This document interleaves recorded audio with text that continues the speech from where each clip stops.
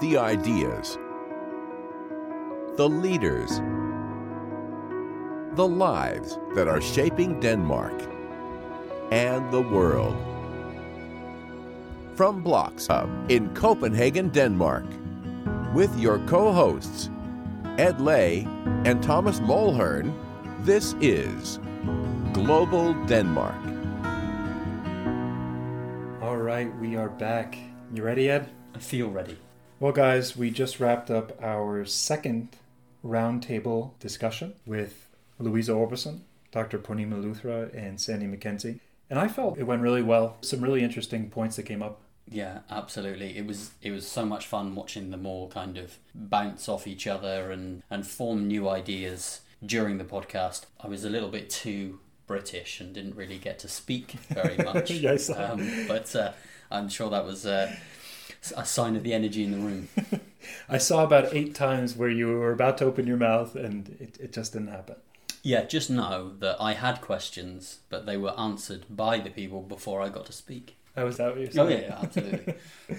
Well, guys, we left off with our first roundtable with Klaus Lumborg, Chris Schern, and Ketchy Iversen, where we looked at trust, we looked at low power distance, we looked at the social welfare model as really positive things that Denmark can teach the rest of the world.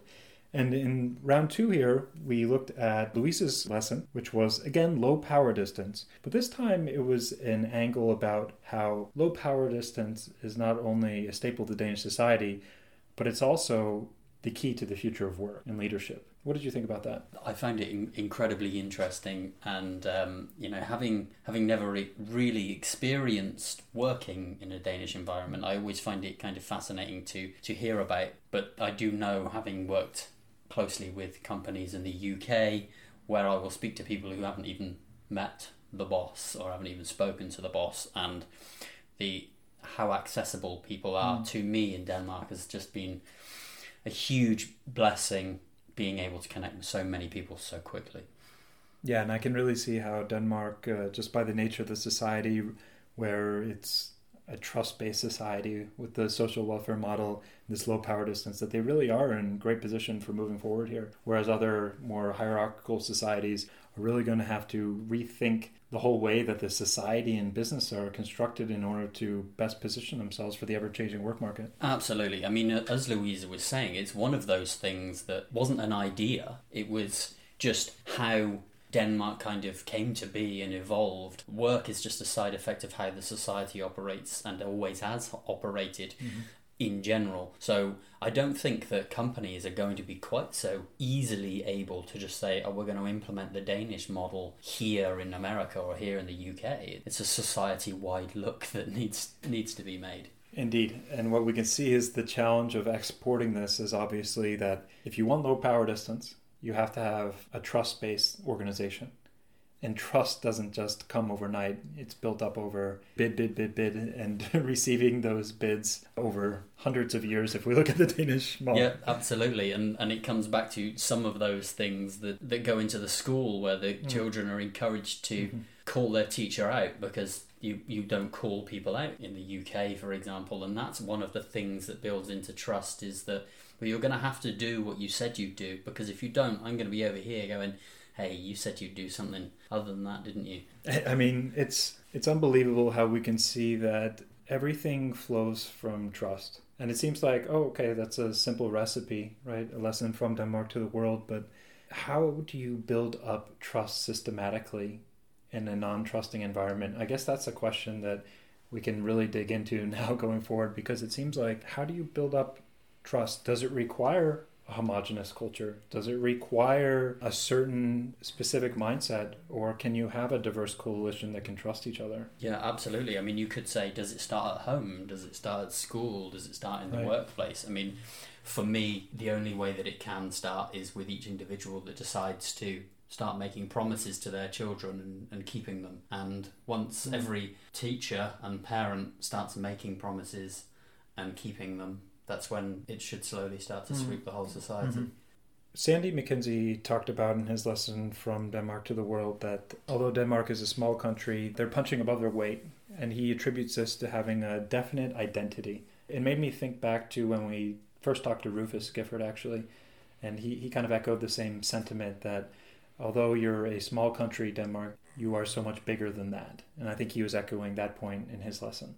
Yeah, absolutely. I mean, I can't really comment to that from what I've seen other than to talk about global brands and having seen Danish brand everywhere and knowing what it is when I see it. And I guess that speaks to that definite identity. Yeah, it's interesting. I mean, you see it in organizations too, the ability to move together, this cohesiveness. You know, if it's football or any sport too, we see it all the time that even if they have a lower payroll or if they have, not nearly the top talent, but if they move as one, you start to do things that you probably shouldn't be able to do with the collection of parts. Yeah, absolutely. And I think that humility pays into that a huge amount. Like you mentioned in sport, there's multiple illustrations of people placing skill above habit and losing out, or talent above habit, I should say. Skill is habit. Indeed. And here we go again, because the same lessons that are positive differentiators that Denmark can teach the rest of the world are potential roadblocks in terms of future growth and diversity and inclusion issues. If we look at, for example, Louise's lesson to Denmark from the world, she talks about Danes could be better at being open to something that is foreign to them, right? On the one hand, it's beneficial to have a definite identity, but if that identity is somehow challenged, Danes, according to Louisa, herself a Dane, thinks that there can be some kind of mental block or some sort of blockage to not wanting that foreign idea or person or concept into the model, if that makes any sense. Yeah, absolutely. I think this speaks to one of our challenges as podcast hosts, to extract from people, to get people into a place where they're comfortable going, hey, let's criticize Denmark for a minute. I'm not criticizing you, the individual person, but let's actually pull out what the consistent cognitive biases are, right, that are probably holding Denmark back. And Purnima touched on a large cognitive bias that is making integration challenging. And with 19,000 jobs heading over here in the tech space in particular, integration is going to become more and more and more important in Denmark. And dusting over the issue to say we can do it, I don't think is going to work. A system, a new approach and awareness of that cognitive bias needs to happen. I think you're spot on with these cognitive biases, whether they're unconscious or semi-conscious, if you will. Purnima talked about a talent shortage that's coming and the completely changing job market, especially in the tech space and the STEM fields, and this need to bring in global talent. And we know that global talent, per definition, is foreign to the national system, right? So how do we, on the one hand, welcome the global talent that's necessary, but on the other hand, keep a definite identity and that trust and the low power distance? So we can see we've set up this equation. And I think it was really interesting for me when I said, well, Louisa, what is something that is foreign for Danes? And she said, well, it's taking the first step. If we talk about networking, or we talked about hygge, right? What is hyggelig? Oh, it's when it's predictable. It's when you're in your comfort zone. So we could see right away that there's something about what makes Denmark excel in a comfort, a certain way of doing things, a homogenous way of doing things. But on the other hand, with the changing global workforce, global work market, that model, it's not going to get the job done. What do you do with that? That's what we're trying to figure out. I'm glad that wasn't directed at me. Rhetorical. Indeed. Rhetorical. It's certainly a big question. And, I speak to leaders all the time, obviously, because I work with them. But, express curiosity as a value. Curiosity is a value, yeah. But one of those feelings that they seldom get to experience, because I'm having to do all of this difficult work and all of this safe stuff, so I don't get to necessarily apply my curiosity. Whereas I think I come from Bristol in the UK, and that daily curiosity is absolutely unavoidable, because I know that just when I go into a coffee shop, 3 or 4 people are going to talk to me and start a conversation with me, and that's going to happen everywhere I go. I'm going to meet 10, 15, 20 new people every day and have a conversation every day, maybe just for 30 seconds, maybe for 5 minutes, but I know that it's going to happen over and over and over and over and over again. I work in Scotland once a month, and I go back there and it's like somebody's thrown a bucket of water over me because just all of a sudden I've got loads of people talking to me non-stop. Right. And that just doesn't happen in Denmark. I could walk from one end of the city to another without anyone speaking to me. Right. And, you know, so the baseline is that Danes in general are not going to take the first step. We had an argument about this on the podcast. Who should take the first step? Right? We had that metaphor of, you know, diversity is inviting everyone to the party, and inclusion is asking someone to dance. And it became a question, well, who's asking whom to dance here? To dance here. To dance. To dance. To dance. And is the answer not that both global talent and Danes are asking each other in the perfect world, where it's not about one party having to take the onus, but it's about a mutual curiosity and a mutual vulnerability? Absolutely. But I don't think be unfair in saying that the person who feels most vulnerable already is the person that doesn't know anybody else at the party. Okay, let's put a flag in that. Let's talk about vulnerability. When someone is vulnerable coming into a foreign environment, what's happening there at the level of the brain in terms of their fight-flight response, in terms of how they perceive safety, and what consequences might happen in terms of... Well, the anterior cingulate cortex in the brain is really on high alert to judgment, criticism, and most importantly, unmet expectations, because they don't really know what to expect. So this part of their brain, part of the limbic system, it's on high alert and it's just getting ready to, at the slightest indication that they're not safe, not welcome. You know, the absence of eye contact might do it, looking away might do it, not saying hello first. So this isn't even at the conscious level at this point? Not at all, no. Completely unconscious, and all it's going to require to flight, most likely, to just walk away from that situation, is anything other than eye contact and a smile and a hey, hello as kind of the third point of contact. But if the eye contact isn't there and the smile isn't there, already this person is going into a flight state, unless they've landed in the country with this idea of, I know that it's difficult to come to Denmark and they won't say hello first. And, you know, so it's, if that's But that seems like a marketed... conscious process. Absolutely. Where what you're saying, this is hardwired into the brain at a deeper level before you can even make that. Absolutely, which is why there are so many expat bubbles here, because the second somebody gets the smile and the eye contact reciprocated, they feel safe and they connect with that the comfort person. bubble. Absolutely, but that's not integration, right? That's just no, bubbles. that's segregation, and that's what we're seeing, right? It's really fascinating. There is an onus then on those that are less vulnerable to be able to welcome through these micro behaviors or signals those that are more vulnerable. In this case, that would be foreign people, foreign ideas. Most often, yeah. We've kind of identified then something that's really interesting, and we see how it plays out in terms of hygge, right? With Mike Viking, hygge is intentional coziness, right? And the intentional part's the key here. Sure. Because it's predictability, it's comfort, right?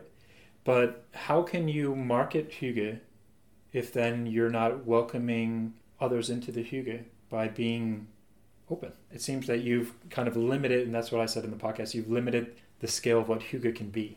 Absolutely. It needs a redefinition, a reshift. So the flight response, if we talk about flight in a business perspective, we mean these daily interactions, whether it's the employee, the spouse, the kids, that little by little are creating this retreat from integration and therefore retention, actually. Absolutely. I mean, fight, flight, freeze, they're animal things and we can see them, but we wrap human values around them as to what's socially acceptable and what's not socially acceptable. So fight, you will often see as passive aggression, and flight you will see as arriving late for work, arriving late for meetings. Freeze you'll just see as saying yes when you mean no, and saying no when you mean yes, and it is in the fight, flight or freeze responses that we see sickness and absence from work and stress, when we see back pain, when we see depression. Depression is essentially the brain saying, I can't sustain all of these emotions, I'm going to need to cut them all off. It's a suppression of feelings. Right. And that we don't see a small amount of those things in Denmark, right? They're higher than many other countries that rank below them on happiness. Right. Or as Mike Viking said, least unhappy. Least unhappy, yeah. And I think again, if we talk about, okay, how do we work with this then systematically? I think again it starts with the parental-child relationship and the teacher-child relationship in schools, right? And Sandy was talking about, we need to teach adaptability, we need to teach curiosity, we need to teach openness, a global perspective, right? To try to cultivate this mindset so that when the foreign person or the foreign idea inevitably comes because of the future of the economy, that foreign entity is not met with these dismissive micro expressions, but rather an openness that can build the bridge of trust. Absolutely. And it's important to know that these behaviours aren't intentional. They're just the flip side of all of the positive things, and I think it's important to look at those and go, okay, so what is the downside of humility, and what is the downside of, I was going to say openness, but closeness. It's fascinating, Ed. I mean, just we have so much data, qualitative data here, in terms of, on the one side we have the beautiful Danish values, but we can see that the flip side of the same coin is a barrier to integration, to future innovation, the future of work. And really, we need to start extracting how we kind of thread the needle here, because, I mean, that's what it's about, right? Yeah, absolutely. But I feel like Denmark's the perfect country to do it, because it's the one for raising your hand and saying, hey, this thing isn't quite right here, and being listened to. That's right. It comes back to, again, how do you expand that village mentality where there's psychological safety within the village, there's critical inquiry within the village, there's trust within the village, there's low power distance within the village. How do you maintain these core values without alienating or closing yourself off to new diverse entities entering? Slowly. It is slow actions of trust, though, right? Yeah. Trust isn't built up overnight. Yeah, no, absolutely not. So who's asking to dance then? Is it the Dane or the Global Town? I'll dance with you, Tom. I'm not Danish yet. Soon. Was there any other kind of takes there? I mean, we weaved in and out of different things. We touched at the end about this notion of secure attachment. Louisa brought it in right at the end in terms of that forming the basis of psychological safety.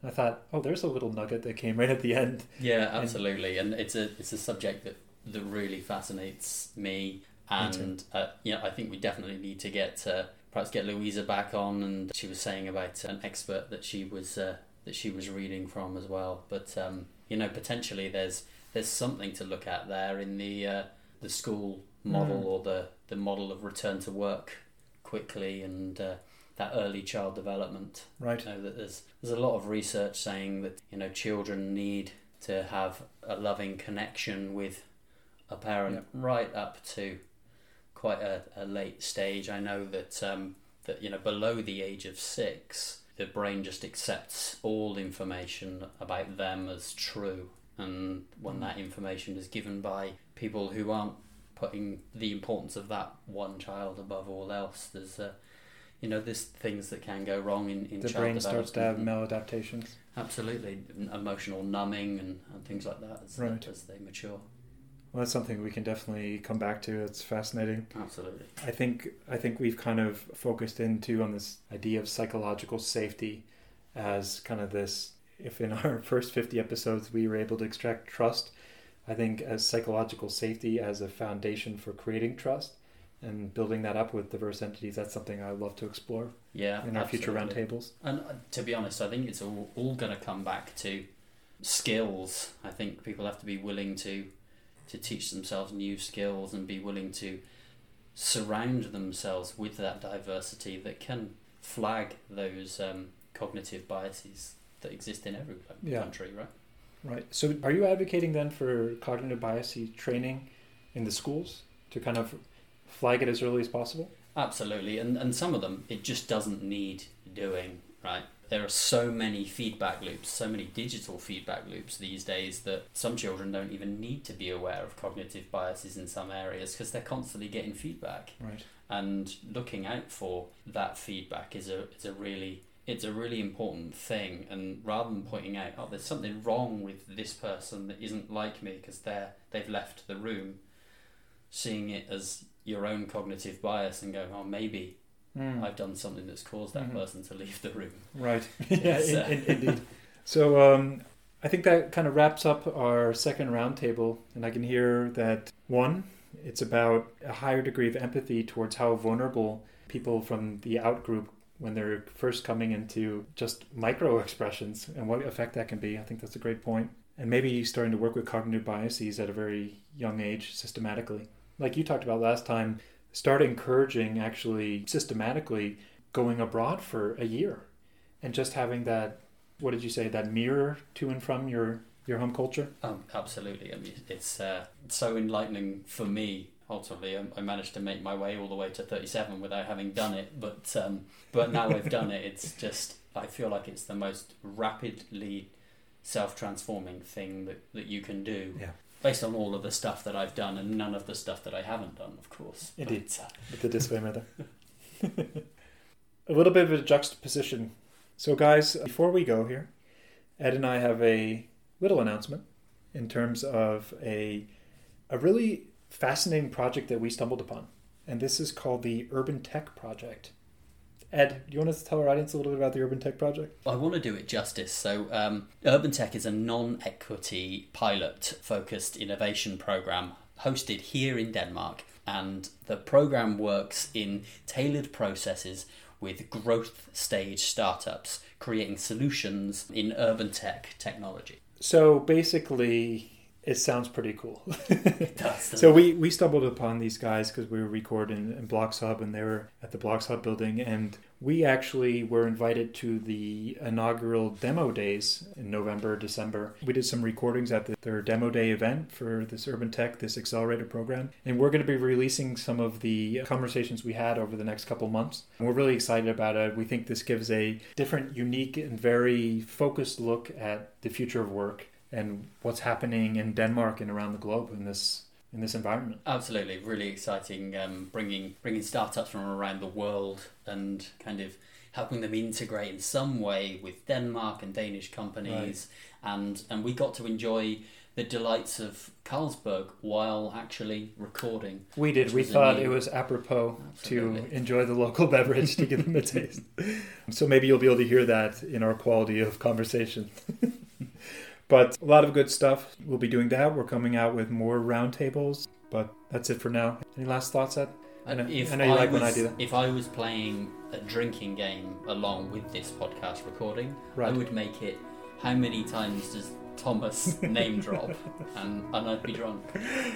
Yeah, I've been playing the whole time. Well, there you go. You have inspiration for a drinking game at home, guys. Perfect. And what is the legal age here in Denmark? Is it 10 or 11? No. But until next time, see you on the GDP. Are you getting the most out of your time in Denmark? Pick up the printed copy of the English language newspaper Copenhagen Post today to access relevant news and event information, guaranteed to enhance your working and family life.